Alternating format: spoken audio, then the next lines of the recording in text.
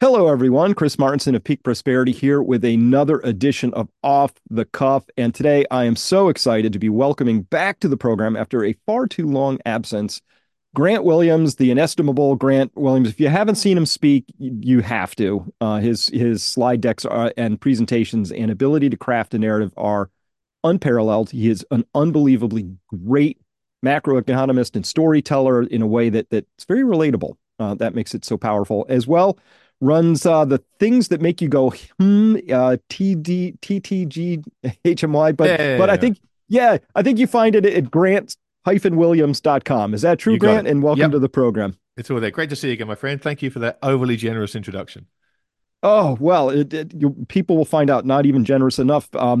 So I want to talk all things macro with you. You know, there's a chart I show all the time to my people because I just keep pointing at it going, this should cause more consternation than it seems to be. And it's just a simple chart you find on the the Fed data site, Fred. Um, line one, US GDP. Line two, total credit market debt, not liabilities, not under unfunded debt. Total credit market debt, not federal debt, because a lot of people focus on that. This other line is going like this. Credit has been accelerating at twice the underlying rate of exponential compounding growth of GDP for a very long time. And even Jerome Powell said, by definition, that's unsustainable. What do you make of that chart?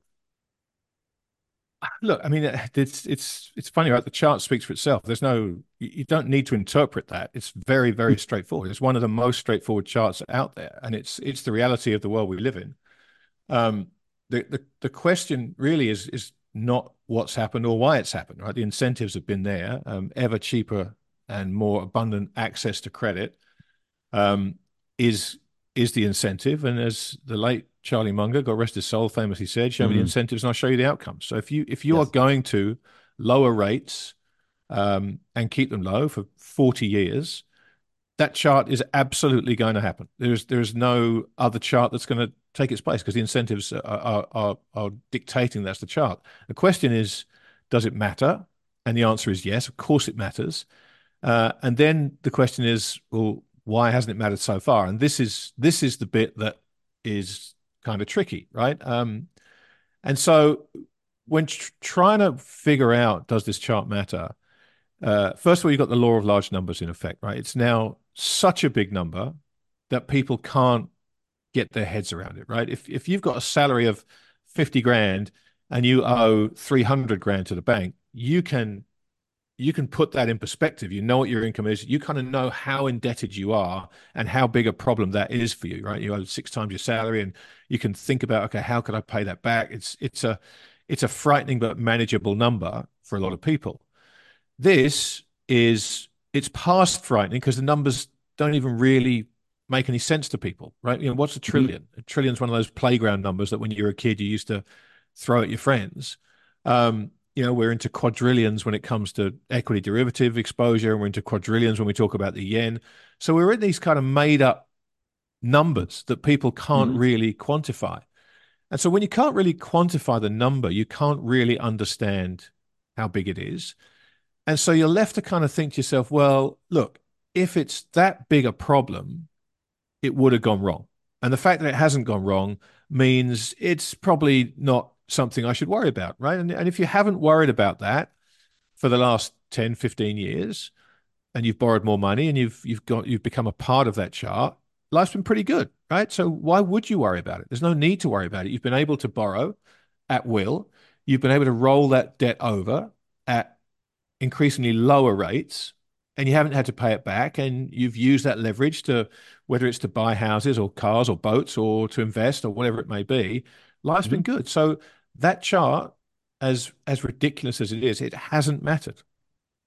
The problem now is obviously we live in a very different world. We live in a world where interest rates are going up, and credit is not as easy to access for the man on the street, and the cost of funding that credit and the cost of rolling over those debts is going up. And so we are about to start seeing the downside of all this, and that's people going bankrupt and companies going bankrupt and debt being defaulted on, and all those things. And once that cycle starts, and we've seen an increase in bankruptcies already, we've seen a significant increase in bankruptcies. We've started to see um, defaults. We've started to see companies going to the wall. Once that happens, then you start to think about what that chart means, right? You start to think to yourself, wow, there's debt defaulting. How much debt is there? And then you start looking at the charts like this, and suddenly it becomes a problem. And once it becomes a problem, people start thinking about it, then it kind of forces action. Now, it won't happen overnight, but charts like that, as I keep saying, I've said this in so many presentations, I've lost count, you know, it doesn't matter to anybody until it matters to everybody. And that's kind of the way these things tend to end. Suddenly, it becomes a thing we need to focus on. And suddenly, um, it matters. I mean, look at not to go down this rabbit hole, but look at COVID when it was a strange thing in China where people were falling over in the streets. It was a curiosity, right? And everyone was looking at it going, have you seen this weird footage from people collapsing in the street in China? There's some weird Chinese virus going around. It was a curiosity. First cases show up in the US and Europe, and suddenly it matters, and we lock everybody down. So, that tends to be the way these things happen. They don't matter until they matter to you. When they matter to you, they matter a great deal. So I cannot tell you when that chart is going to matter, but I can tell you it's going to matter. And thousands of years of monetary history bear that out. We're just in the process now of how do we extend this? How do we keep this going for longer in the hope that a solution magically presents itself? And unfortunately, in the case of debt, there's three solutions, as we all know, right? It can be paid back, which one look at that chart tells you there's absolutely no way that debt's going to be paid back. It can be defaulted on, which in a rising interest rate environment becomes more and more likely that more and more of that debt gets defaulted on, or it can be inflated away. And so that's the preferred option because it's a stealth option and it doesn't involve headlines about rising bankruptcies and rising defaults and things like that. But getting that right um, in a world that has so much liquidity sloshing around with it is proving much harder, I think, than the Federal Reserve would like it to be. That 2% inflation rate is lovely, right? That's a really nice number to get, so they can achieve this over time, and that's what they're trying to do. Um, but we're not there, and we're not going to be there. We are going to have to deal with this at some point, and when we're forced to deal with it, it's not going to be pretty. I mean, I wish I had better news for you and said that, yeah, this is going to be fine, but it's not. I just have literally no idea when it's going to matter. I summarize all three of those options down into one sort of waggish sentence. People, I point to this chart and people say, "Well, what do you conclude from that?" I said, "There's really one question to resolve: who's going to eat the losses?" And Well, they're going yeah. and if you pay it back, that's future generations. It's their loss because we pre-spent their money, and now we have into austerity as we attempt to pay back what we already spent, right? So one way or the other is just I see loss taking in that chart, and of course, watching how the Dodd-Frank law got rewritten and they did bail-ins for banks to, the bankers are working very hard to make sure the answer is not them, right? The political class is working very hard to make sure it's not on their watch. And unfortunately, as it seems to be always the case, it's the people out there actually performing the valuable services of carrying the nation forward and putting their hard work and effort into having families, households, producing goods and services that are needed and wanted. They're the people who ultimately bear the brunt. I wish I could see it differently, but I don't. I don't see a way out of this at this point that doesn't have losses No, I spread mean, look, unequally. the people that this case is going to matter to, unfortunately, the public are the only ones who don't have a voice, right? Who don't have a seat at the table trying to figure out how this goes down. You're right. The bankers have powerful lobbies that have made sure that they can ring fence themselves to the best of their abilities. It won't work for all of them, but the industry as a whole will survive and the big will get bigger. And obviously, Mhm. policymakers also have a big say in how this goes down, and that will be dictated not by prudence, but by protection of legacy and protection of institutions. And for all this to be happening during the fourth turning is no coincidence. This is what happens in a fourth turning. If you read Neil and Bill's tremendous book, then you realize that one of the characteristics of a fourth turning is the ultimate loss of faith and destruction of public institutions in which we've lost faith. And whilst people haven't lost faith in the central bank yet, and perhaps we should clarify that when we talk about people losing faith in the central bank, let's break that down into financial market participants and non-financial market participants. I think if you're a non-financial market participant, your faith in the Fed is wavering because they've become much more visible in the last 25, 30 years at their own insistence. Basically, they've inserted themselves into the public consciousness, Hmm. starting with Greenspan. Um, so they've become more visible, and people have a better, if not complete, understanding of their role. And so the man in the street is not necessarily happy with the Federal Reserve and hasn't necessarily kept their faith in them. People in financial markets are different because, again, the incentives are aligned. All the people in financial markets care about is this Fed going to help us make money? And the answer has been an unequivocal yes. So Hmm. until the Fed start losing people in the financial industry money, then faith, as it pertains to financial market participants, won't evaporate. Now, I would suggest that uh, this year, since the events that caused Silicon Valley and Signature to go down in terms of the losses on their mark to market of their treasury bonds, that's probably the first sign of a potential avenue down which this faith amongst financial market participants can be lost in the Federal Reserve. So that's something that's important to watch. Um, but now that faith on the part of financial market participants, it revolves around one thing and one thing only. Are you going to cut rates? Are you going to keep the game going? Are you going to increase liquidity? Are you going to do all the things that you've done at the first sign of trouble for such a long time now to ensure this party goes on? And so Powell's in a tough place because in order to fix the problem, he's going to have to disappoint financial markets. Um, and I don't know. I think he wants to be ready to do that. And I think he's tried to use forward guidance in such a way that it's kind of reversed. He's trying to convince people to believe him that he is going to keep rates higher to try and take some air out the bubble without popping it. But ultimately, as we've seen from market pricing of interest rates for next year, the market's betting on 3 or 4 cuts next year. So they don't believe him. They don't believe that he's gonna do what he said. So that's his quandary now. Do I solve the problem or do my best to solve the problem and disappoint the last group of people that have faith in me and risk the chaos that ensues if financial markets become unhinged? Or do I risk the legacy of the Federal Reserve as an inflation fighting force and bow down and cut rates as the market's saying I will, so they can go, see, we told you you don't have the cojones to do it. It's a very tough spot for him. And I'm pretty sure I know what he wants to do, which is be hawkish and stay higher. But I just don't know that he has the stones to do it. And I, I've he's fooled me once when he first took the role.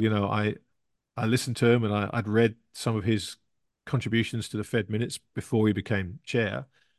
And I tweeted, I remember tweeting this, I can't remember when it was, but not long after he took office, I said, I kind of like Jay Powell. There, I've said it. And I got so much abuse for it.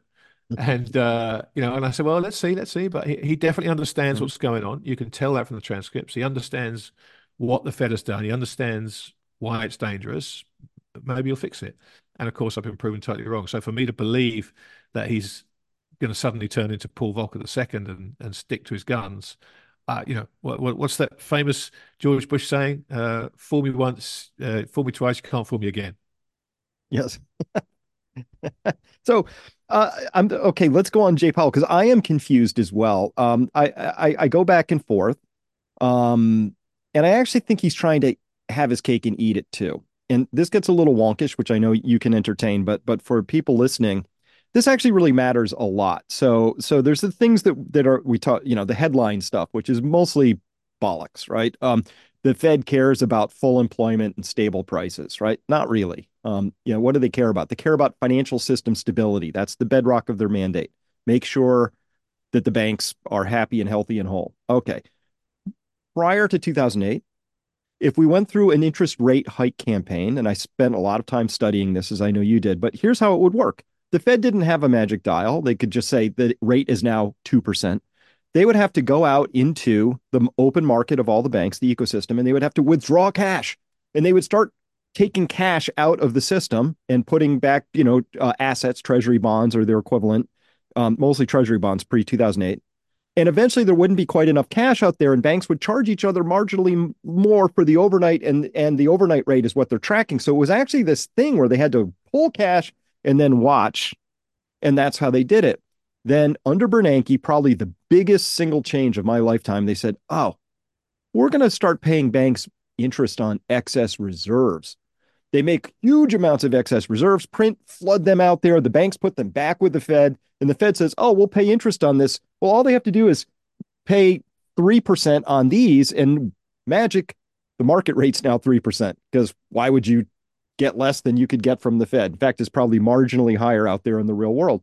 So now they did have a magic dial, but the mistake would be to think that hiking rates today is the same as tightening, because tightening meant pulling cash out of the market. Things got financially tighter. So that's why I've been mystified watching this whole thing go. The Fed's, working its balance sheet down pretty aggressively, and nothing is happening to my financial liquidity indexes. But that's because there's still nearly $800 billion of excess reserves just parked out there. It's a huge pile of money. Do you agree? I mean, is the plumbing important to understand if we try and make sense of things today? For sure it is. Yeah. I mean, look, plumbing is very important to understand, and it's deliberately opaque, right? It's kept that way for a reason, because the more complicated it is, the easier it is for people to go, "Oh, it's too hard. I don't want to understand it." Um, and understanding it is incredibly crucial thing to do. So look, they're trying everything they can to talk tough in the hope that words will matter. Now, words mattered in the other direction, obviously, when they talked about we're going to keep rates low for an extended period of time. Everybody went out and borrowed. But again, the incentives are just so completely misaligned. Of course, people are going to go out because there's money to be made here. So your words are going to be much more powerful when you're whispering sweet nothings in the market's ear than when you're telling them you're going to punish them. People don't want to hear that. We're not inclined to hear bad news. We'd much rather hear good news. So yeah, the plumbing of the markets is incredibly important, and what they're doing at face level and what's happening in the background. You're right. There is abundant liquidity, and conditions are really not getting tight. And you just have to look at the resurgence of crazy things happening in the NFT space, for example, to tell you that rates are not tight enough. They're just not, because this sort of thing does not happen when money is tight. So, for people trying to understand how the plumbing works, unless you really, really want to go down the rabbit hole and devote an awful lot of time to understanding very arcane things, the simple thing is to look for signs like that. Look for signs of what Alan Greenspan famously called irrational exuberance. If Mm-hmm. people are still buying monkey JPEGs thinking they're going to triple their money, rates, the monetary conditions are loose. It's just that simple. You don't have to get any more complicated than that and go Mm-hmm. down the rabbit hole. When you see the price of assets that work really well in a zero cost of capital environment start to perform terribly, then you know that there is a tightening taking place, and that's the important thing to figure out. If you want to go into the IOER and you want to go into the RRP and you want to go into all these arcane little corners of the financial plumbing, unless you are correctly disposed to going down those rabbit holes, you'll just give up because it's too complicated, and deliberately so. Yeah, yeah, I think deliberately so is the right way to look at that. So I want to talk now.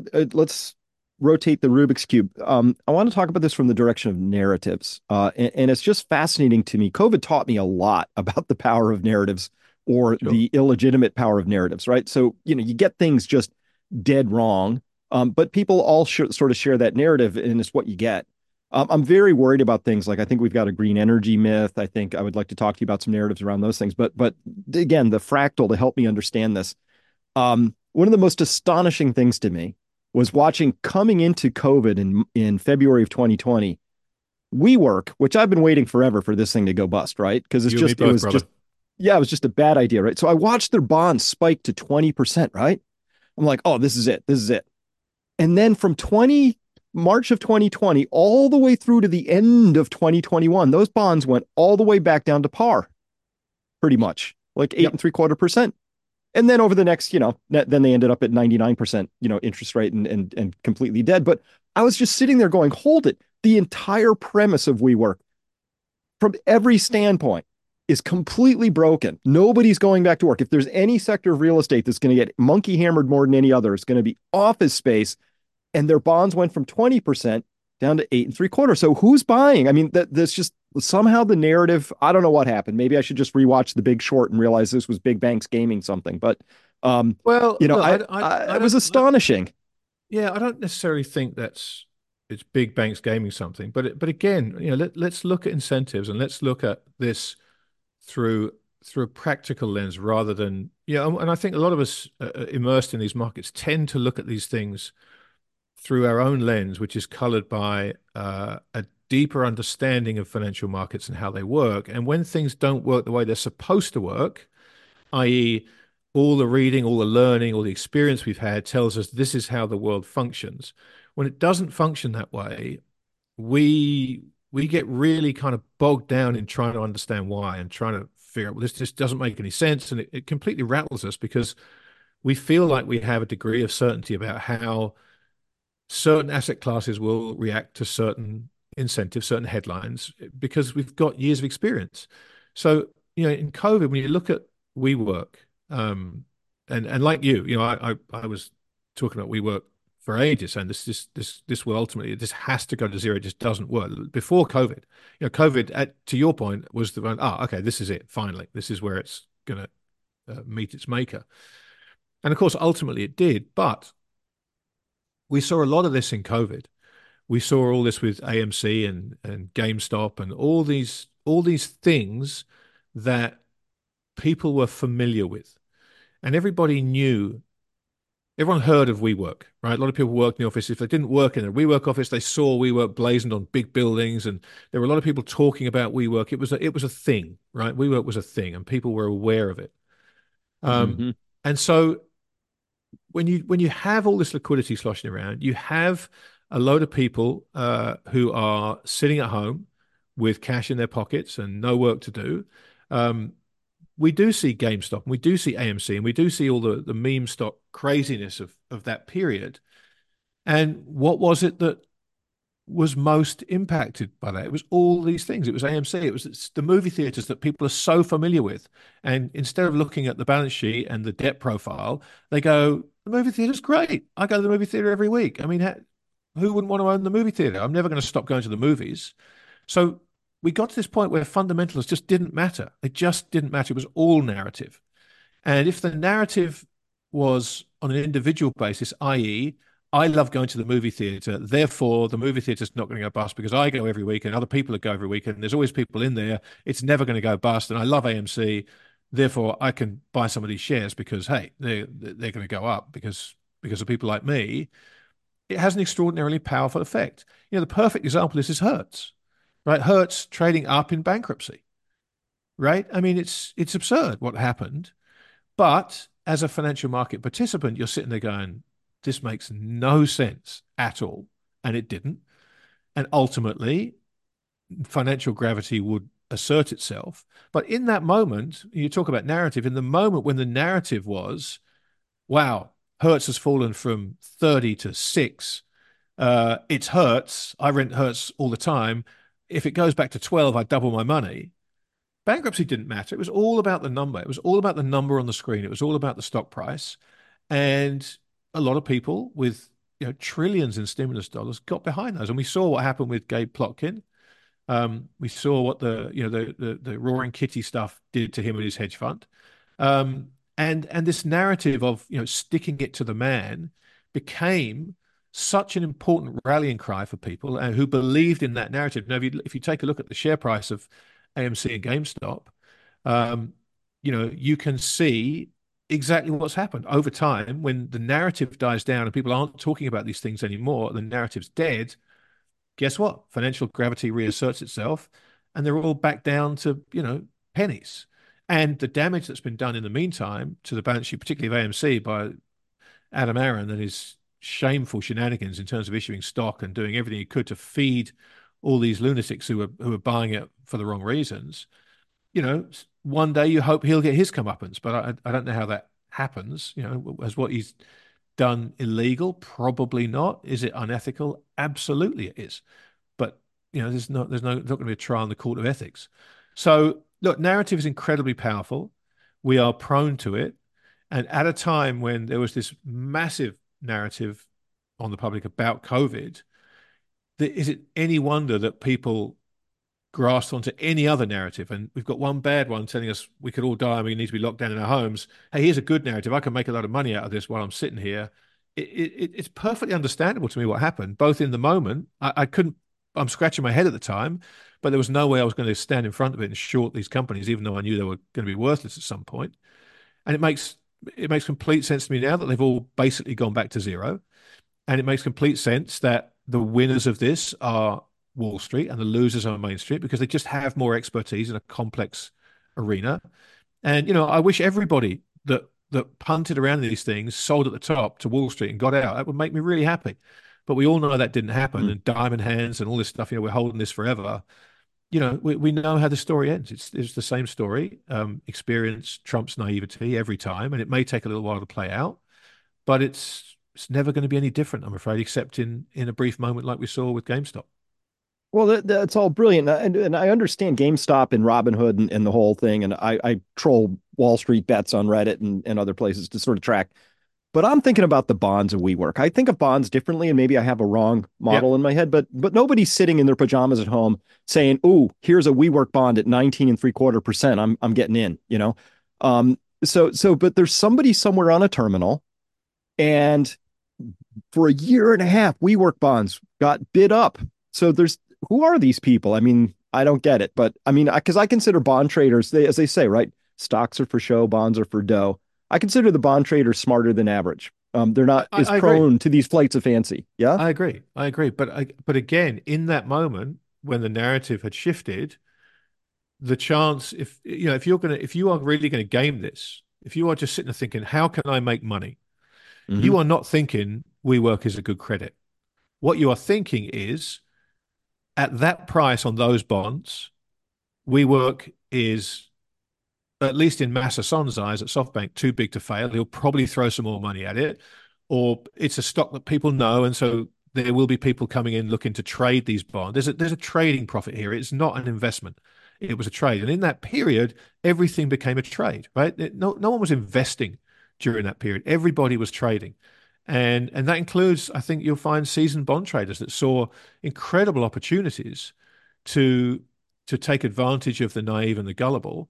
And you'll notice that the vast majority of that stuff that you just described went on in household name stocks and bonds, stocks that the Hmm. public were familiar with. It wouldn't have happened in some, third order chemical company that no one is familiar with that makes an ingredient that goes into some obscure household cleaning product, but it has a monopoly Hmm. on that product. If those bonds hit the skids, you would have had a few serious investors that really understood the company and had a sense of whether the company would survive, saying, actually, at these levels, these are good value. The company's credit is good. I'm going to buy them.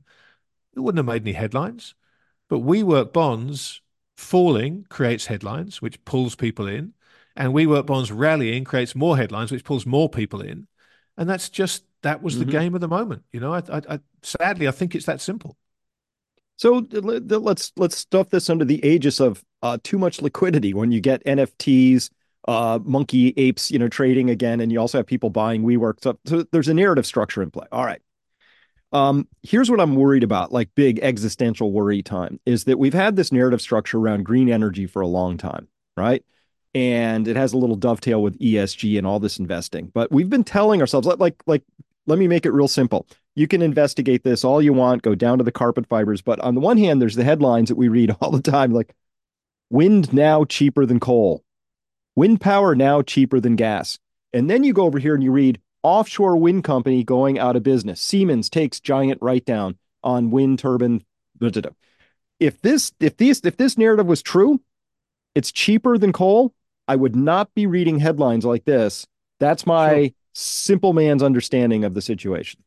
Sure. Yeah. Look, Again, I'm not quite sure how to answer that because everything is narrative, and the climate narrative is a particularly strong one because it has devolved into good guys and bad guys. And it's funny. I had my dear friend Felix Zulauf on my podcast this time last year, and as Felix tends to do, he gave an absolute masterclass for an hour and 15 minutes in macro thinking and markets and where everything was going to go. And his roadmap, Mhm. 3 years out, has played out extraordinarily well. I mean, it's incredibly valuable information that Felix shared. And as I always with Felix, I get tons of emails from people after those conversations saying, "Oh, great, that's fantastic." And this time around, we talked for 30 seconds. I went back and measured it because I got a whole bunch of emails about it. We talked for 30 seconds about climate. And what Felix said was, look, when I look out at the future and I look at potential things that could catch people offside, he said the thing that I think could most catch people outside is if we go into a period of global cooling instead of global warming. He said if that happens, and I've read a lot on it, and I think there's a chance it could happen, uh, we are completely unprepared for what happens to commodities, soft commodities, blah blah blah. That was basically it, right?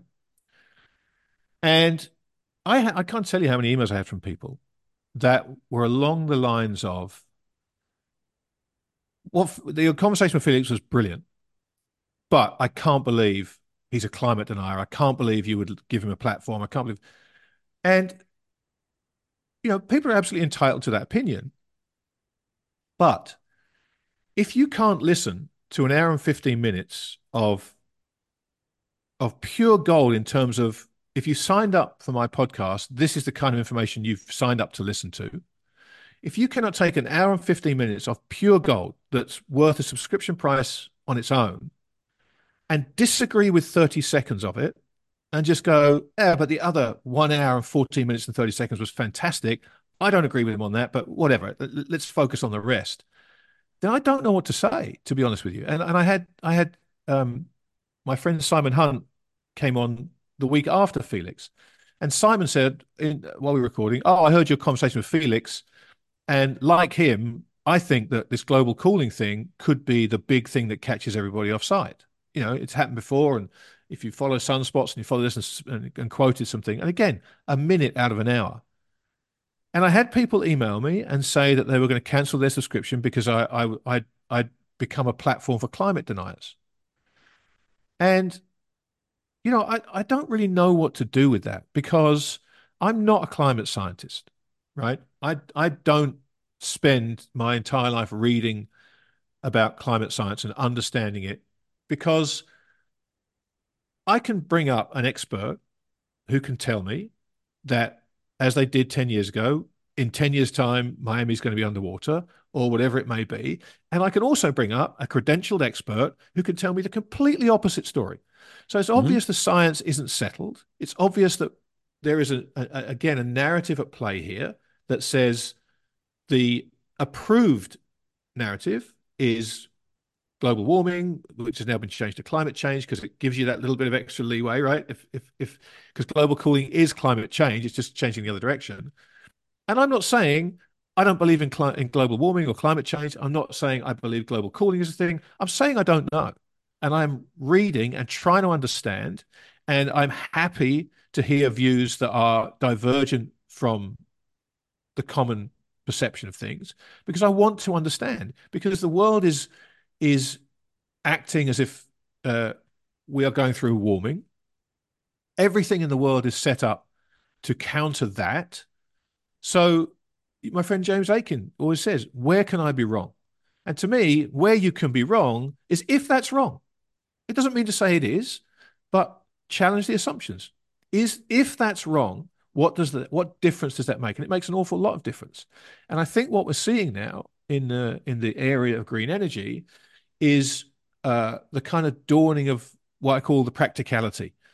The practicality is kind of arriving hard and fast to politicians who have picked dates that seem a long way in the future to achieve objects which are noble in nature, right? If we could get rid of all emissions, great. I don't care if you believe in global warming or global cooling. If we can get rid of greenhouse gases, that's tremendous, fantastic. But saying we can do that by 2025 and then forcing the world to adapt to that, well, guess what? Here we are, just coming to 2024, and you can see it everywhere. Politicians are starting to realize there is absolutely no way people are going to be able to do what we promised we would make happen by 2025. How do we kind of weasel out this? How do we backtrack without losing face, without losing control of the narrative, without ceding the moral high ground, without compromising our vote? You can see all this stuff playing out. And the sad thing is today, and social media has amplified this, people find it incredibly difficult to say, I was wrong. I thought this was going to happen. But as it turned out, this happened. And now I look at it, I made some bad assumptions. And everybody is out on social media prognosticating about the future. And they're all so dogmatic and so certain about what's going to happen. Mm-hmm. And as soon as you do that publicly, it makes the degree of difficulty in climbing down that much harder because you've got to publicly admit being wrong. And we're just not good at that. I've had so many private conversations with people about climate and about Bitcoin and about all these controversial things where everybody's picked a side. And in private, I've had some amazing conversations about this and learned so much. But I don't tackle these on my podcast deliberately because I absolutely know what's going to happen, right? If I say, right, I'm going to do an episode about climate change,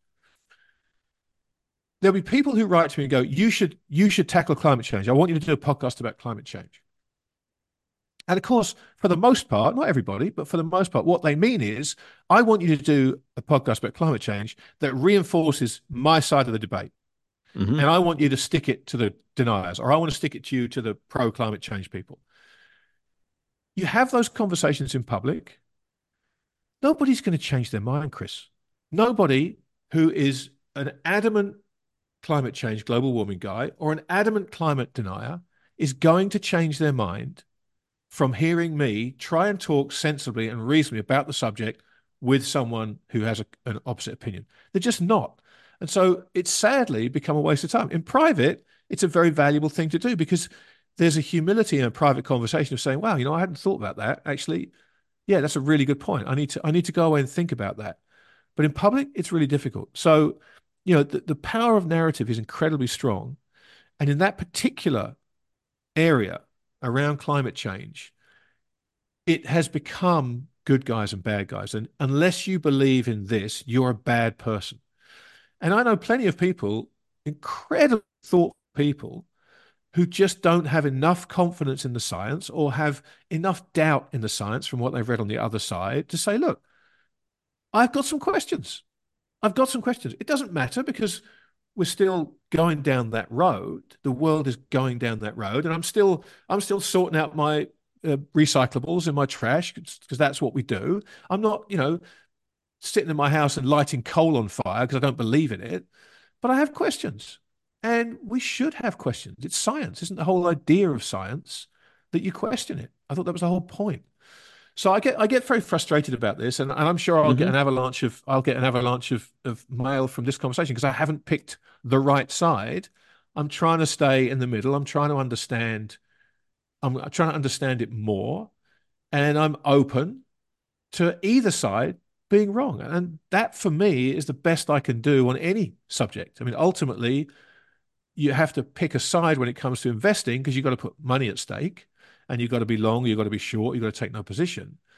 But in big ideas like this, you can you can do your bit to cut. You can buy an electric car and still question the science. It should be perfectly fine to do that, but it isn't.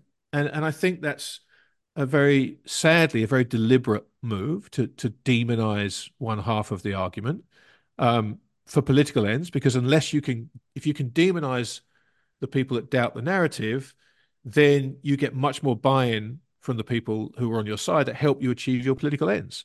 And that's just the way it goes. It doesn't make me happy. It doesn't make me hopeful for the future, but it's a reality we have to face, unfortunately. All very well said. You're in good company. I wade in this. I get in trouble all the time, because I refuse to hew to what I call belief-based scientism. Okay. And I study things enough to know what I know and what I don't know. And by the way, with every passing year, Grant, the older I get, the less I know for sure. My Right. humility is skyrocketing these days. I know nothing anymore. Yeah, Um, one of my friends has a thing on the wall in their house that says, "I'm sorry, I'm not young enough to know everything," which I just think is fantastic. yeah, well, it's just part of the wisdom process. But um, as they say, humans aren't rational. We're rationalizers, right? And so you can take data and fit it back into your schema until it gets way past awkward and obviously doesn't match anymore. But the truth is that I kind of get where people are at to some extent. And I saw this a lot with COVID because, I did really, really deep dive COVID coverage for a long time. It's my science background. And I watched public health officials think they were doing the right things. They're like, well, if we give any daylight, if we present any sort of uncertainty, then somebody won't mask up and something bad will happen. So we'll just say they work. We can't allow any discussion that there might be side effects because that would lead to vaccine hesitancy, and that would be bad. So we'll just gaslight any possible injuries. We know there's some, but we're just going to suppress those. But in fact, back to the fourth turning, what those do is those just start knocking legs out from under the institutional trust stool, right? And the climate scientists have done this to themselves in spades, right? By presenting certain things. If we don't do X by Y, Z will happen, right? You know? And if you just scratch at it, like, well, what does happen if we hit 1.5 degrees? What happens? Nobody knows. Maybe people in zone 5A growing sites have a zone 6 growing site now and they can actually grow better vegetables in the summer. They've never explained like what's this thing that's going to happen. And the truth is, here's what they should say. This isn't a complicated discussion. This is a complex system. We lack the ability to forecast complex systems. But what we're worried about is that we're going to unknowingly get up to a tipping point, a Lorentz attractor, where we go into a phase state and the phase switches really suddenly and it goes to something we don't like as humans. Rains return to the Sahara, but they stop falling in the bread baskets. That's bad for a while. But they're not being honest. And Well, and but Chris, let me just it's interrupt you. I'm it is sorry. scientific dishonesty, right? Yeah, So that bothers me. yeah, no, and I don't mean to interrupt you, but I think there's an important thing to add to that because I don't necessarily disagree with anything you said there, but there is a level of complicity on the part of the public who want to be told you're safe, who want to be told if you do this, it will be okay, right? That's part of the human condition, and that is what we rely on, right? People, in the most part, and I think it's funny over the last few years, it's become more and more apparent to me that when you immerse yourself in the world we're in, when you immerse yourself in finance, um, you have a much greater understanding of all the things that are wrong with the financial system, with society, with all the things that money, and whether people understand it or not, money not only is it the root of all evil, it is the foundation stone of everything, of society. Whether you like it or not, money is at the root of it all. And so when you understand money and you understand the financial system, you have a greater sense of how screwed the whole system is. And so I think knowing that, we are we are more cynical, we are less trusting, and we are more prone to actively disbelieve what we're being told by, to use Ben Hunt's analogy, the people standing at the lecterns pointing at us. Because we know that the financial system, which underpins society, is rotten to the core. We know that, right? Because we are in it. And so when we see these people telling us this is how it is, we are naturally disinclined to believe them. So the lens through which we look at all this stuff, the prism that we view it through, is very different to the man in the street who takes no interest in the financial plumbing, takes no interest in the stock market. They've got their pension going on, they've got money going into their 401k. They don't actively follow stocks and shares. They might have done during lockdown when they got sucked into the GameStop thing. Oh, this is fun. This is like a casino. But they don't have any great interest in understanding. And this idea that I want to understand something is incredibly important. So That's the majority of the population. Even though finance affects everybody, we are in a minority of the people who live and breathe it and understand it fully. So what you have is a minority, is a majority, a vast majority of people who are predisposed to hearing, don't worry, it's going to be okay. Don't worry, if you do this, it's going to be okay. If someone comes to you and says, don't worry, that chart you showed at the beginning with all the debt on it, that's going to be fine, you're going to go, bullshit. There's no way it's going to be fine because you know.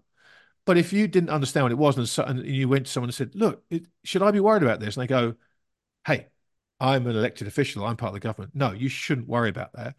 We're inclined to go, oh, thank God. I don't have to worry about that. Okay, fine.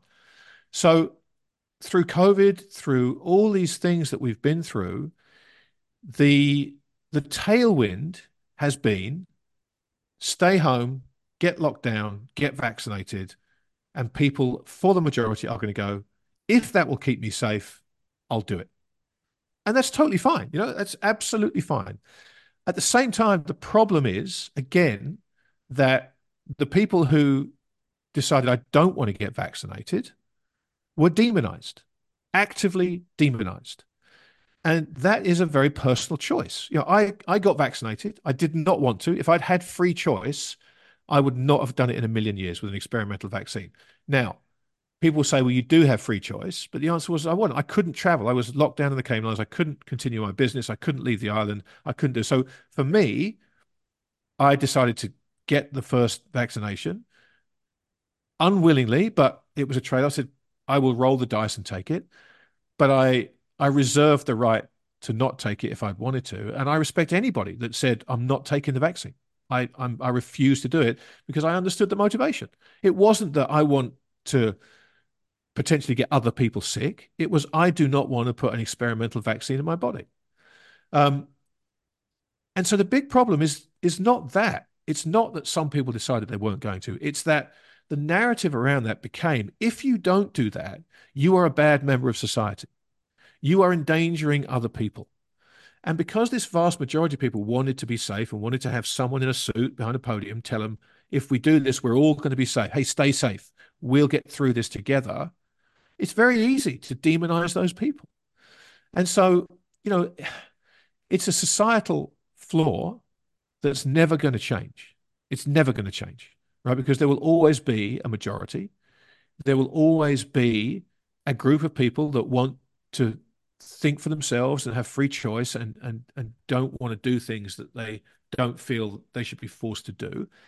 And in a in a perfectly functioning society, they would have that option, and everybody would go, all right, fine.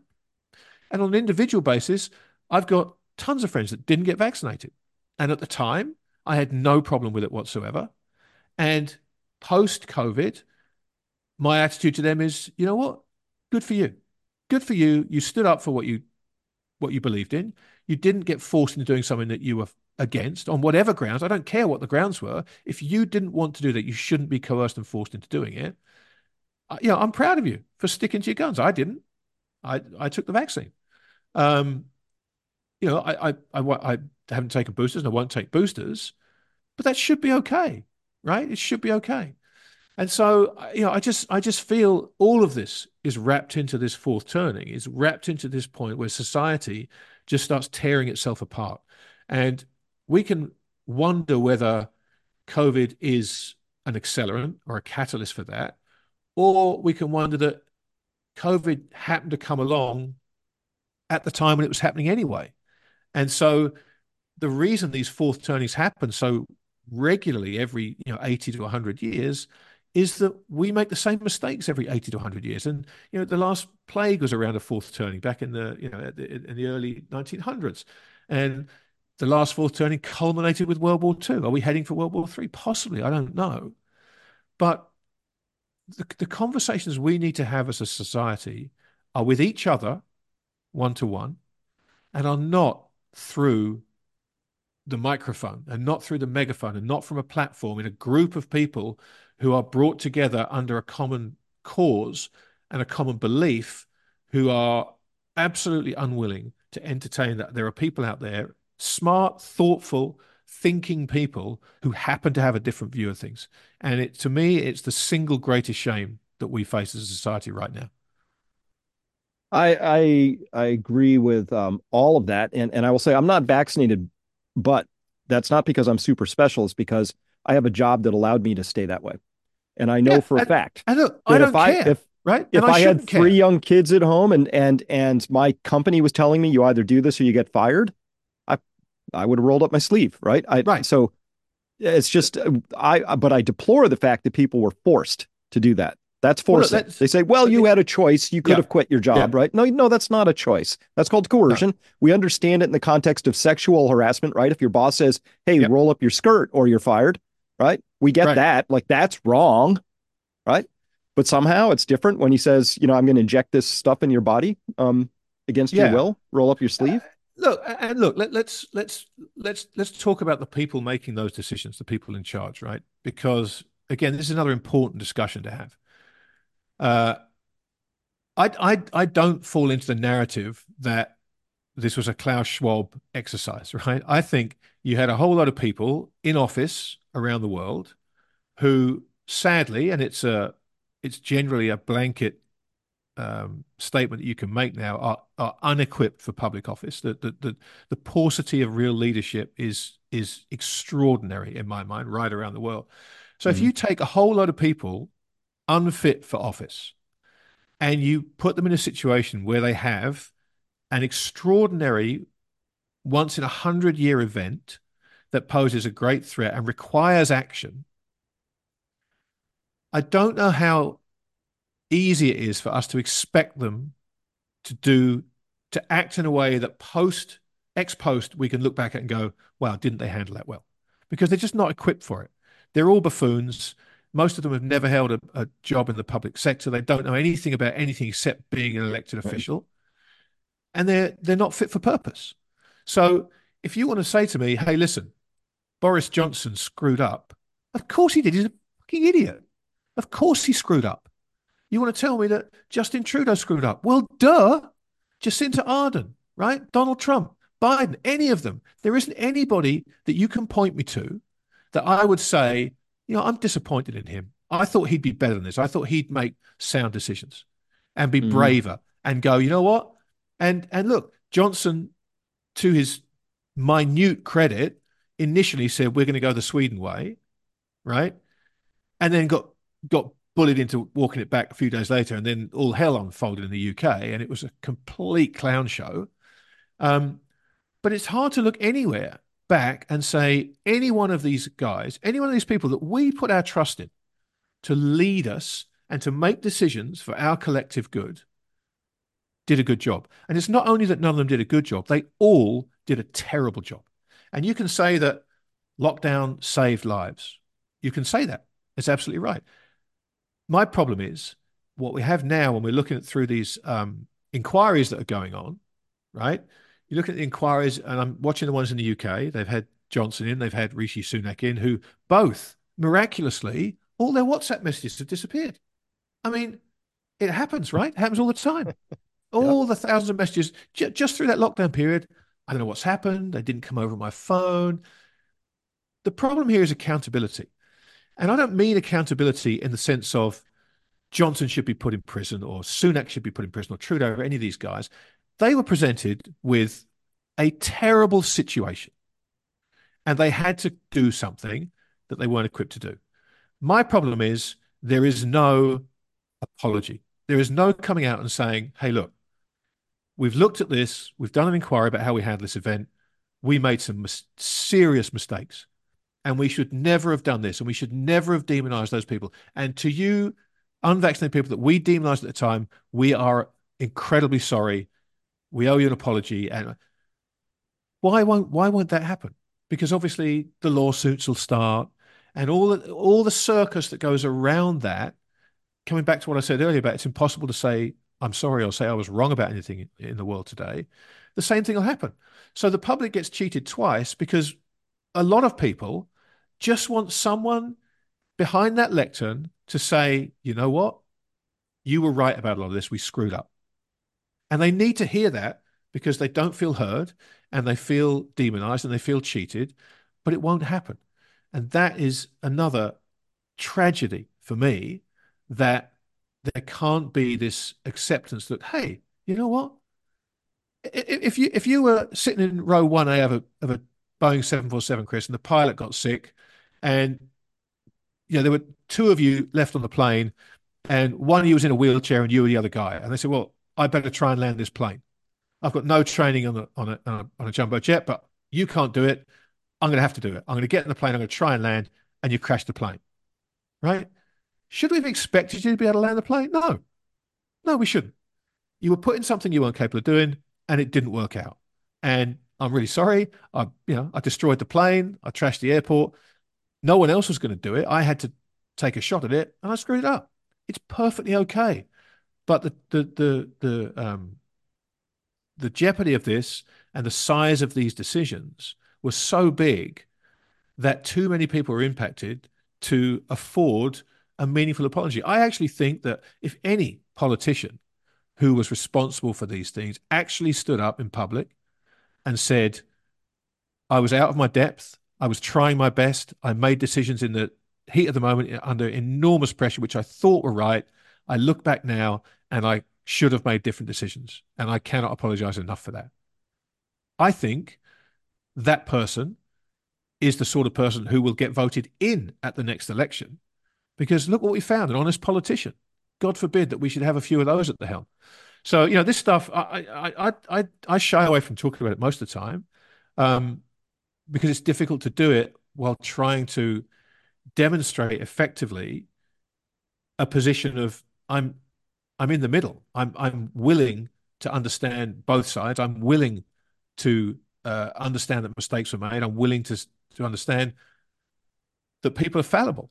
I don't need vengeance. I don't need Boris Johnson strung up from a lamppost because of the decisions he made. But you know what? An acknowledgement and an apology about the mistakes that were made, I think would be the very least that people could do. Um, I think that's fair. I'm gonna first extract it one level and then give an example where I think not only did they not do a good job, but they didn't want to. And here's my thesis behind that. First, one level higher.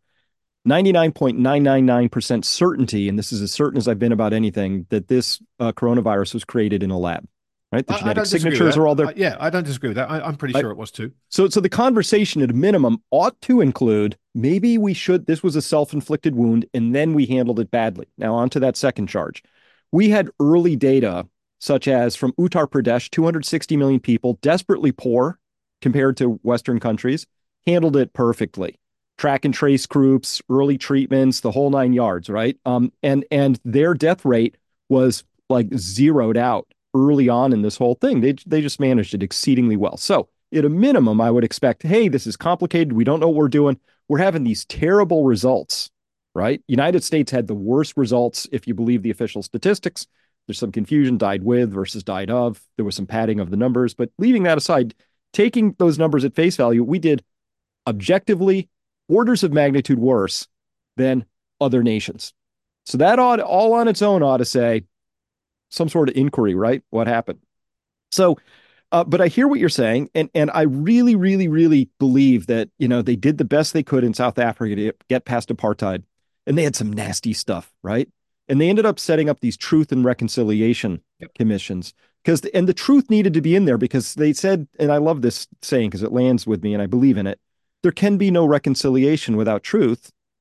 And what you're saying is these people are saying, hey, can we just reconcile, but we'd like to skip over the truth part. That Right. doesn't work. That's like a I agree. hairball that sticks in the I throat completely agree. forever.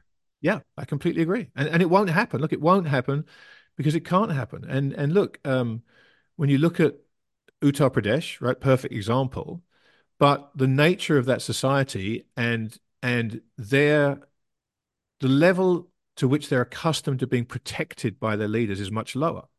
So they weren't expecting, hey, our government are going to absolutely take care of us because, as you say, the poverty levels there are enormous, and it's the population you're talking about are not used to being protected by their government, and so that there was a different way of handling it. We in the West, everybody looked to the government. What should we do? What do we do? You stay indoors. I mean, think about this. If Hmm. we'd have said in 2019, what do you reckon the chances are that we could lock 7 billion people in their homes, basically without a peep? We could tell them Hmm. you've got to stay indoors and you can't work and you're only allowed out for an hour a day. And we could basically get away with that. You just said zero chance, Hmm. zero chance. But along comes COVID and it happens very easily. And yes, you get people protesting, and of course you do, but you quickly demonize them. And that was absolutely a deliberate narrative. We have to make these people bad people so that their peers say to them, "You're a bad person, don't go out." That was all very deliberate and all part Hmm. of the things that should be apologized for. And I met many years ago when I was in Singapore one of the guys who was on that Truth and Reconciliation Committee in South Africa. Um, Fascinating guy, Paul Van Zale, and I spoke to him about this at length, and it was extraordinary that that was the path they took, and it worked, and it was incredibly important. But again, I don't know that in America or in the UK or in Australia, or particularly in Australia, where the measures taken were just beyond inconceivable to Horrifying. me. Um, I don't know that that works because as soon as you get the truth out there of what happened in places like that, uh, you know, what did Jack Nicholson say? You can't handle the truth, and people won't be able to handle that truth because it will show a level of ineptitude and a level of just ill preparedness to deal with the office to which these people have been elected, and it will shatter confidence in the entire political system. Right? If our leaders are this useless at protecting us from really the only thing they've had to protect us for in 25 years, the only real threat, what are we doing? You start to question the entire system. And again, fourth turning. This is what happens. The entire Yeah. institutional system gets questioned and gets torn down. So for me, whether they apologize or not, COVID has shown their ineptitude. It has unleashed this wave of dissatisfaction with the political class, which is frankly overdue And and deserved.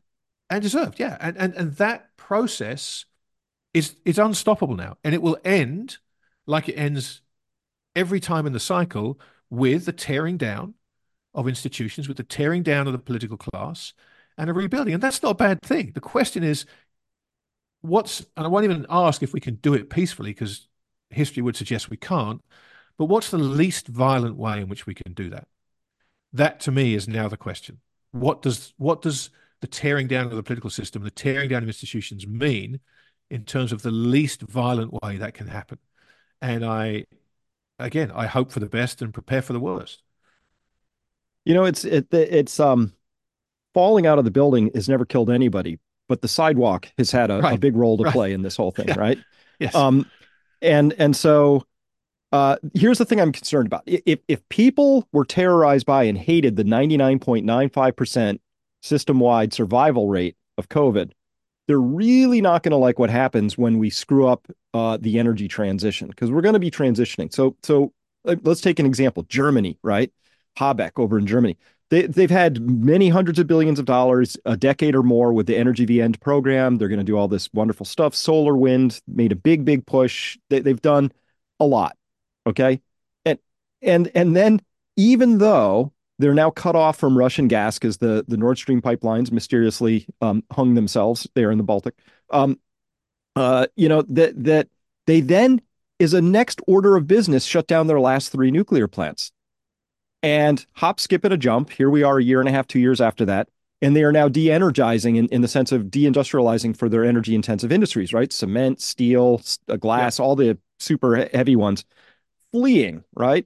And I think what Germany's going to discover, this is all so predictable. I feel like I want to become Nikita Khrushchev, get my foot and start pounding the lectern with my shoe, like, because I've driven through the mill towns in Massachusetts, the ex coal towns in Pennsylvania. When your prime energy bearing industry leaves, you have 100 to 200 years of darkness that follows. It just sucks the life out. I don't know how, but it just does. I'm very worried that we're going to have this. We're just making colossal mistakes on the energy front here. And it's bizarre because I talk to people like Simon Michaud, I talk to Sorensen, I talk to Townsend, and these are all people who say, look, we have these small modular nuclear reactors.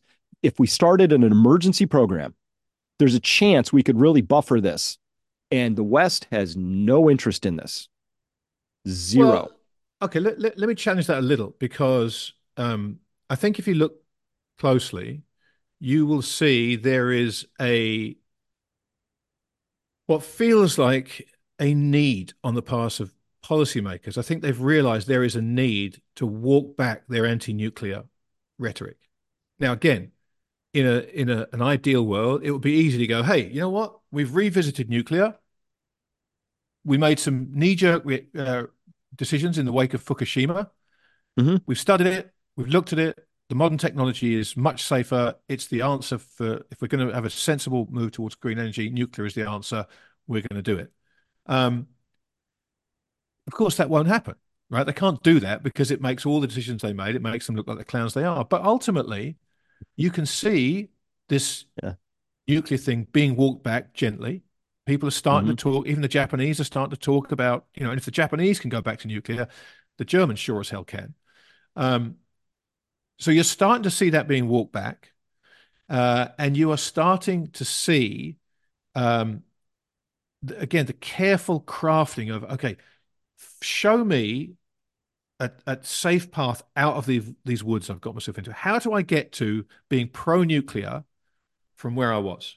Give me a trail of breadcrumbs that I can follow incrementally that makes sense and people can follow along and it doesn't look like I've changed my mind. It looks like we've gradually come around to nuclear, which, let's face it, is by far the most sensible solution, staring us in the face right now. There's no Mm-hmm. two ways about that. And again, the narrative around nuclear was how dangerous it was. The narrative was you don't want any nuclear plants being built because they're going to blow up. And think about what happens when the radiation goes everywhere and all these people die, which is nonsense, right? Can there be an accident? Of course there can. Were there pit collapses when we were mining coal? Famously in Wrexham, where Ryan Reynolds and Charlie McElhenney have done great things with the football club. Every year they commemorate the pit disaster where the thing fell in. Yes, people outside weren't swamped with clouds of radioactive gas, but accidents happen. But the technology in nuclear today is so much safer, and the kind of the red herring about nuclear waste and not being able to dispose of nuclear waste safely, that's been debunked so brilliantly and so clearly by people who really understand the science. It becomes down to narrative. But if the politicians won't have the guts to stand up and say, you know what? Look, we did make some knee-jerk reactions. We thought they were for the best, but we've studied it. We've looked at the numbers, and the only way we're going to get to our targets is to embrace nuclear. Two things. One, I guarantee you can convince the public of that because you can convince the public of just about anything. If you can convince them all to voluntarily lock themselves in prison, except for an hour a day in the exercise yard, you can Mm-hmm. convince them over time that nuclear is good and not bad, right? So you can do that. Um, and once that happens, you have a means by which to move forward. But if you don't do that, and we're seeing this in Germany, you are starting to see the AfD party, the Alternative für Deutschland party, who, of course, are immediately branded far right because Mm-hmm. there is no center right party anymore. There's no right wing party. Everybody's either, left wing or far right wing. That's it. So AfD, who are pro-nuclear and campaigning on, this green energy transition, we need to be more pragmatic about it, et cetera, et cetera. Mm-hmm. It just so happens that they have different views on immigration, and there are plenty of people who will tell you that Germany's immigration policies have been a disaster for the country. Um, if the politicians don't walk this stuff back, the electorates will do it for them. They will start voting for people who make sense, and nuclear makes sense. It's that simple. And if you're worried about nuclear power, then a few thousand people might have to relocate themselves away from a nuclear reactor if they're worried about it. But the change that brings to the power grid, to the climate agenda, to all these things is undeniable. So you have to find a way to do it. And I think they're in that process. They're in that process now of how can we not publicly say we're idiots, but how can we gently turn this around and create a safe path back to, hey, we believed in nuclear all along. How do we do that? And you'll be amazed how willing the public will be to go along with it. I have a slightly different view on that, which is, Go, at go. least in my lifetime, I have not yet seen a politician who grabs a flag and runs up the hill, you know? But if a bunch of people get the flag almost to the top of the hill, a politician will magically appear and take it Yes, the last yes. foot. Yes. This is very true. This is So the very true. question is how do we help contribute to getting that flag up the hill? I mean, this is all narrative structure, right? So I grew up in the anti-nuclear era, right? And I think I probably was anti-nuclear when I was in my teens or something because I'd heard it all. I mean, I grew up Right. 3 Mile Island was a thing when I was young, and Yep. there was all this stuff, and there was Japanese movies of radiation leading to Godzilla coming out of the ocean. There was like a lot of stuff, right? It turns out all to be false, mostly. And we have new technologies which are vastly safer than the old Mark V boiling reactors, right? So it's a whole new story. How do we begin to shift that narrative? Like, Look, what can we I do? think it's such a great question, such an important question, and I think honestly, the only thing we can do is have conversations like this, right? And you hope that by engaging in a conversation from a position, but holding a willingness to listen to the other side, it's really the best we can do, Chris, because the time will come when the pendulum swings and more people will be unable to afford, and a lot of this comes down to the inability to afford energy. And when nuclear is put forward as a way to lower an energy bill that you cannot afford to pay to keep your house warm, Hmm. a lot of people will say, just like they did with the vaccine, I'm willing to take that risk on nuclear because I need to heat my home and Hmm. put my family in bed in a warm house at night. And so these things tend to follow a path of their own and they have a life of their own and there is a natural impetus behind them. But having conversations like this and being able to talk about difficult subjects in an open way and explain to people that it's okay for you to disagree with what either you and I are saying here, but at least listen to it. Don't do what the guys with Felix said and I heard what he said about global cooling, so I completely disregarded what he said about Japanese government bonds. Hmm. How does that make any sense? I thought he was brilliant for an hour and 14 and a half minutes, but that 30 minutes made me question everything he said. Why? Why? Look, I love Ted Lasso, and this idea of being curious and not judgmental is so important. It's such a throwaway line, and it's such a cute, thing you put on a fridge magnet. But if you think about what it's actually saying, and if you think about how different things would be if we were curious and not judgmental, if we wanted to understand why people didn't want to get vaccinated or why people think that global cooling could be a potential thing that we haven't thought of. Why do you think that? Why don't you want to get vaccinated? What are you worried about? What are your concerns? It doesn't make you a bad person, but it's something that, unfortunately, like everything, there is a process you have to go through to get to that point of acceptance and that point of reconciliation, never mind the truth part of it. And we're just not there yet. But I think for the first time, I am starting to see very tiny shifts in this Hmm. in this willingness to to call out for politicians and to call out the climate agenda as being way too dogmatic and there are questions we need answered and to question nuclear and to question like immigration in the UK and in Australia. We're starting to see these grassroots emerging where people say, actually, I've got a few questions. And it has Hmm. to begin with that. It has to begin with people wanting answers to questions. And I think, I don't know, but I think that we may be in the kind of early embryonic stages of that process. And I hope so. I hope so too. And I do credit Elon Musk with opening this up quite a bit because if he hadn't come in and opened the Twitter files, we wouldn't have gotten at least a chance to peek at, and it hasn't gotten the traction it deserves yet. But for me, Grant, the most offensive and most dangerous thing I've ever seen is groups of people within the construct of the government using all the tools of the state with its force to label things misinformation, malinformation, disinformation. Most dangerous thing I've ever seen, Yeah, right? look, Is it's if control of the narrative. It's control of the narrative. And here is where you've laid a beautiful trap for me, Chris, given everything I've said in the last hour and change. And then you bring up Elon Musk, where I have a blind spot, and I'm happy to admit it. I have a massive blind spot when it comes to Elon Musk, and the kind of person he is. I'm not such a believer in Elon Musk. I listen to everyone that tells me the positive side. I absolutely listen to what they have to say, I was but very careful that no, no, no, the I know, slot but it was, I put him I, in.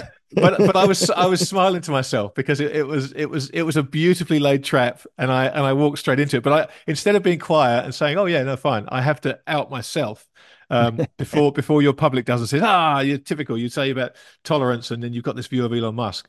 Mm. And I've walked the walk in that I've listened to what people have to say about him, and I read all the articles, good and bad, but I I have enough information to make what I believe to be an informed judgment. Let me put the mail back in this one slot. He opened Twitter back up so that we at least could so this is a before and after. So I was one of the people getting heavily silenced, right?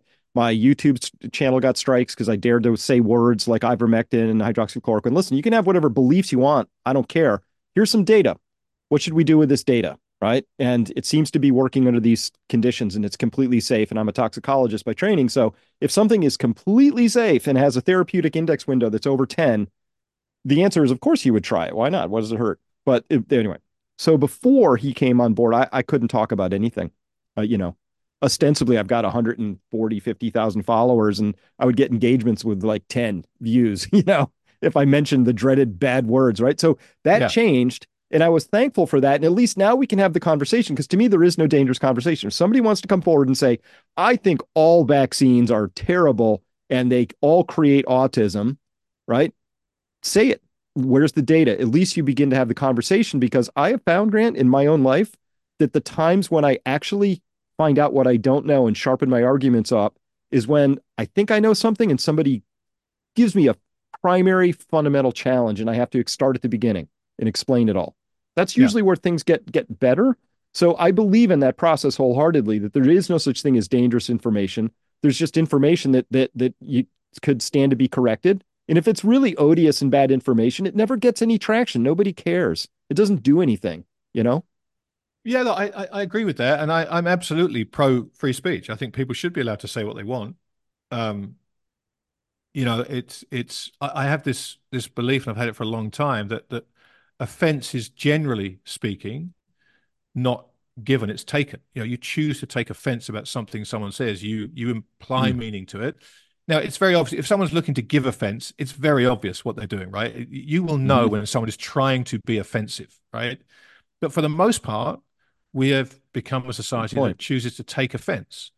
And if you choose to take offense, it's on you, right? I'm a huge fan of Ricky Gervais, and his comedy around this is absolutely brilliant. It's Yeah. so Yeah. clever and smart and well observed when he talks about not understanding the subject and the target of the joke. It's so important. And this idea of free speech, I agree with you, right? If you've got these nutters out there who want to say these wild and wacky things, the reality is anybody that takes them seriously is prone to thinking that stupid stuff anyway. You're not going to persuade them not to be nut jobs that believe in whatever, right? Um, and by exposing them to the public, you give more people the chance to go, Christ, look at this idiot. I mean, how do you even believe this stuff? Right. And to you say they naturally expose themselves. The problem, um, the problem, as is the case with a lot of things, is social media again, because it amplifies these messages and it can funnel them to people who perhaps aren't as well equipped to make informed decisions and to make balanced judgments about things that are being said. And it enables the kind of assembly of mobs. And you see it, you see these pile-ons from people. Um, and we've seen this in Which may be recent a lot weeks of and months. bots, Yeah, absolutely, right? AI But if bots whose job is to create outrage and division. And absolutely, yeah, absolutely, and this is precisely why you know free speech as an idea is a tremendous idea, and I'm absolutely pro it, and I wouldn't put any restrictions on speech, but I can see why there are certain people who believe, to your point, that again, put yourself back in the leadership role of the pandemic. And if someone's coming to you and you're an ill-equipped leader going, hey, this free speech thing, if we leave this unchecked, groups of bots are going to infect everybody into believing that the moon landings were fake and that the earth is flat. And we need to stamp this out because that's what the bots are going to do. And unless you make a ruling on this, those leaders, ill-equipped as they are not going to go, you know what? Let's let the idiots crowd around the idiots and leave them in the corner of the room. And let's the rest of us enjoy the platform that free speech gives us to debate important ideas, to disagree with each other and to learn. They're not going to do that. They're going to go, uh-oh, I need to do something. I need to protect people from these evil bots that are going to make everyone believe the moon landings were faked. And so I need to act. That's where we are. It's not going to change. The only thing we can hope changes is the political class, and they will. The political class will change. The question is, what is the next political class going to look like? Are they going to be more interventionist? Are they going to be more anti-free speech? Are they going to be more of this kind of Marxist Leninist? We need to control Yeah. everybody, or is it going to be a refusion of this political class and say no? We need to go back to self-government and trusting the public and free speech and the ability to debate and all. It's going to go one of those two ways, sadly. And I know which way I desperately want it to go. And I know which way I greatly fear it'll go. Well, on that front, and as a final question, because I know, thank you, you've been very generous with your time. I have to ask though, um, Malay, Argentina. Yeah. To me, he just makes my heart sing, and I could be totally misinterpreting and putting too much. But when he's going to take 22 Argentinian departments and skinny it down to nine, I just go, there it is. But that's sort of an accelerant on the fourth turning, right? We've lost so much faith in these institutions. We're just going to take them out in the field and put bullets in them and call it a day, right? I actually, to me, that feels like progress. What do you think? Do you mean Argentina's new far right leader, Milei? Is that who you're Yeah, talking far about? far right. Right? Who Yeah. quotes John Stuart Mill and Right. Hayek? Yes, Yeah. that And guy. and and this kind of comes back to my point. Look, the answer is we don't know, right? But how wonderful to watch this experiment. How wonderful to get a chance if, and it's a big if he's allowed to push this agenda through, and we have seen plenty of leaders get elected. If you go back to, um, the European debt crisis, you saw Syriza come in with Tsipras, and you saw all the what he campaigned on in terms of sticking it to the EU. And once he got in power, no, I'm going to take the money and completely go back on everything I said I was going to do. Look at Meloni in Italy and the broken promises that she's going. So we don't know. The jury's out on Millet. Um, I think it would be a good thing for the world if he's allowed to follow his agenda. Um, so we can see a practical case of what he's suggesting in terms of shrinking the government dramatically, abolishing the central bank, all these things that people in the West have rallied behind for a long time, Yeah. really kind of knowing it's never going to happen. The end the Fed movement know that the US is not going to put a line through the Federal Reserve, it's not going to happen. But at least now we get to watch a real world example. I hope. I have my doubts that he will be able to follow through. And I choose my words carefully. I could choose to say he'll be allowed to follow through, but I'm going to say he'll be able to follow through. Um, but what a glorious experiment it's going to be.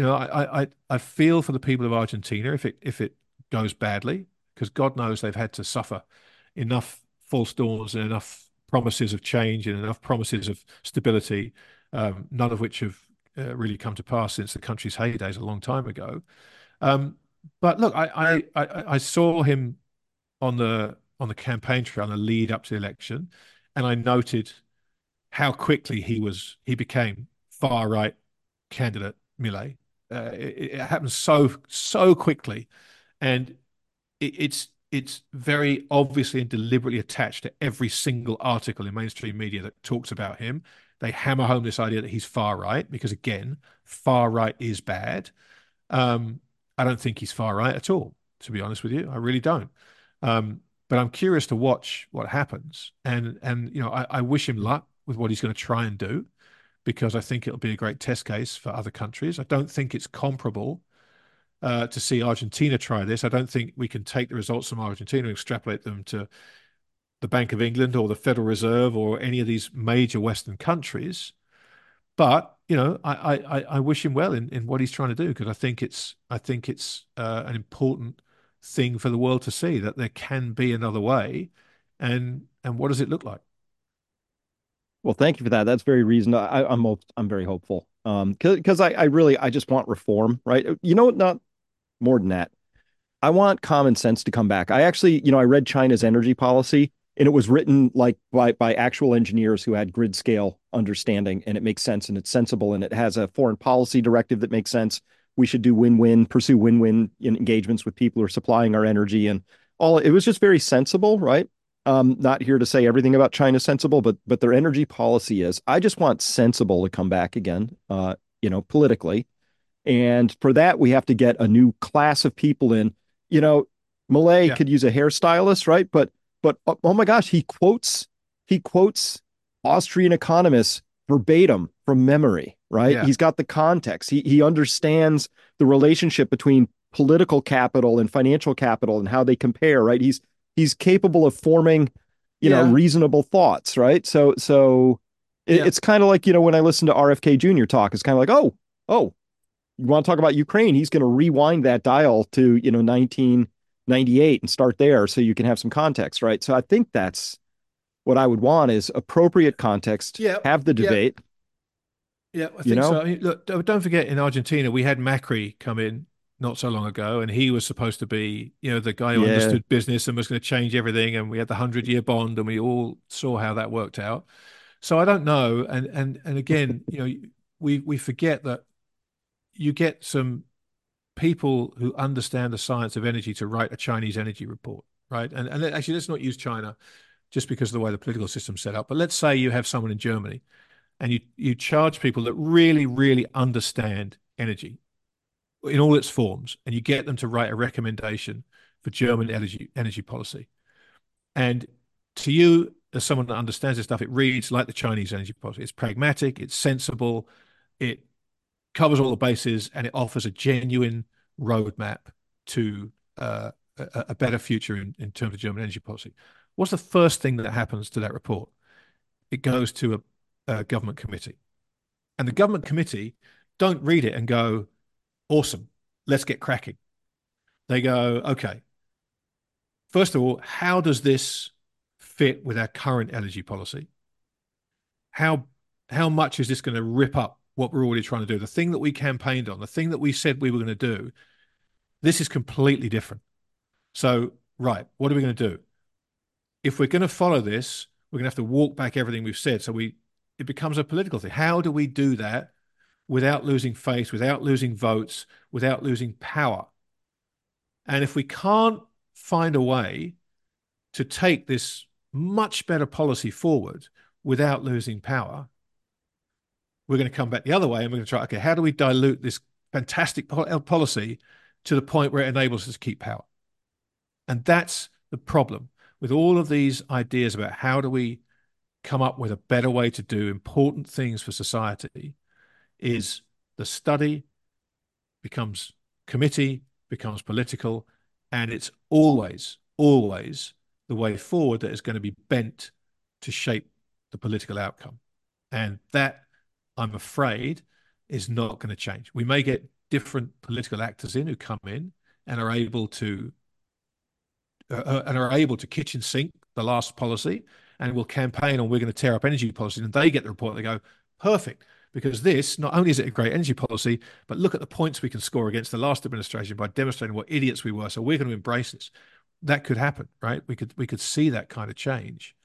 But I don't know. What I do know is that everything becomes political, and as soon as it becomes political, you've got the tail wagging the dog, and the policy becomes secondary to what does the policy need to look like, not to be the best it can be, but to fit the political agenda that we have, and that's a shame. Uh, it's not just a shame, but I thank you for that. I thank you because this helps crystallize it for me. So that's very pragmatic. That's how things have been. Hello.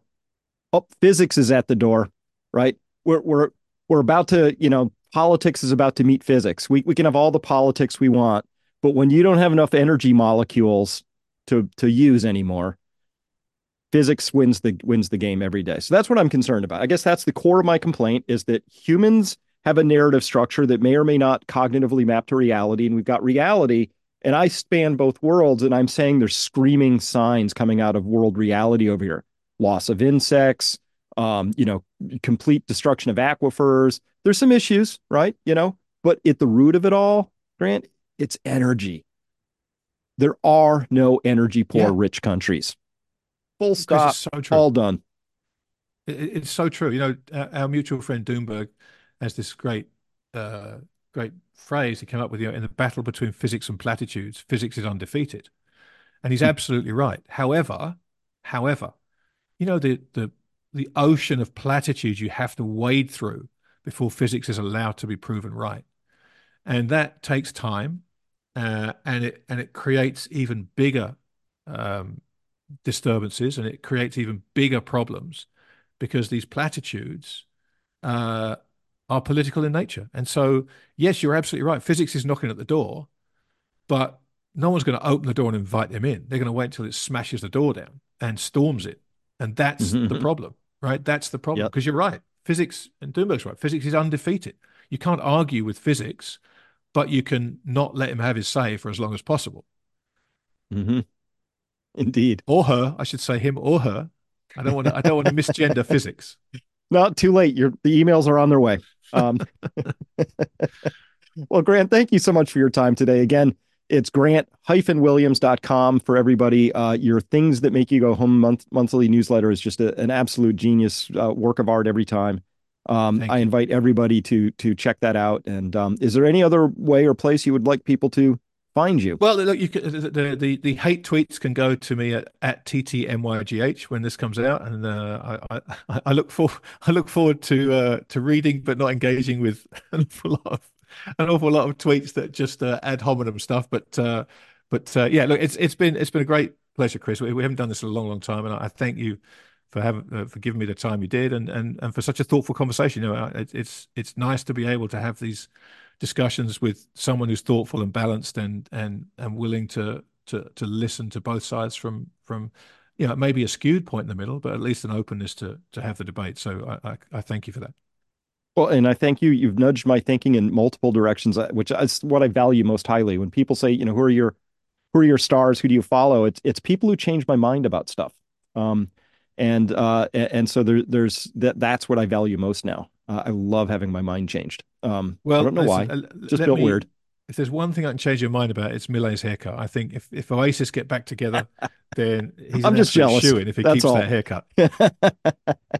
So, oh no, yeah, he's amazing so far. We'll see. I don't know. From the outside, out here in the cheap seats, interesting There you go. show. Can't. There you I'm go. very entertained so far. All right, with that, Grant, thank you so much for your time again, All and right, my friend. Anytime. all the best.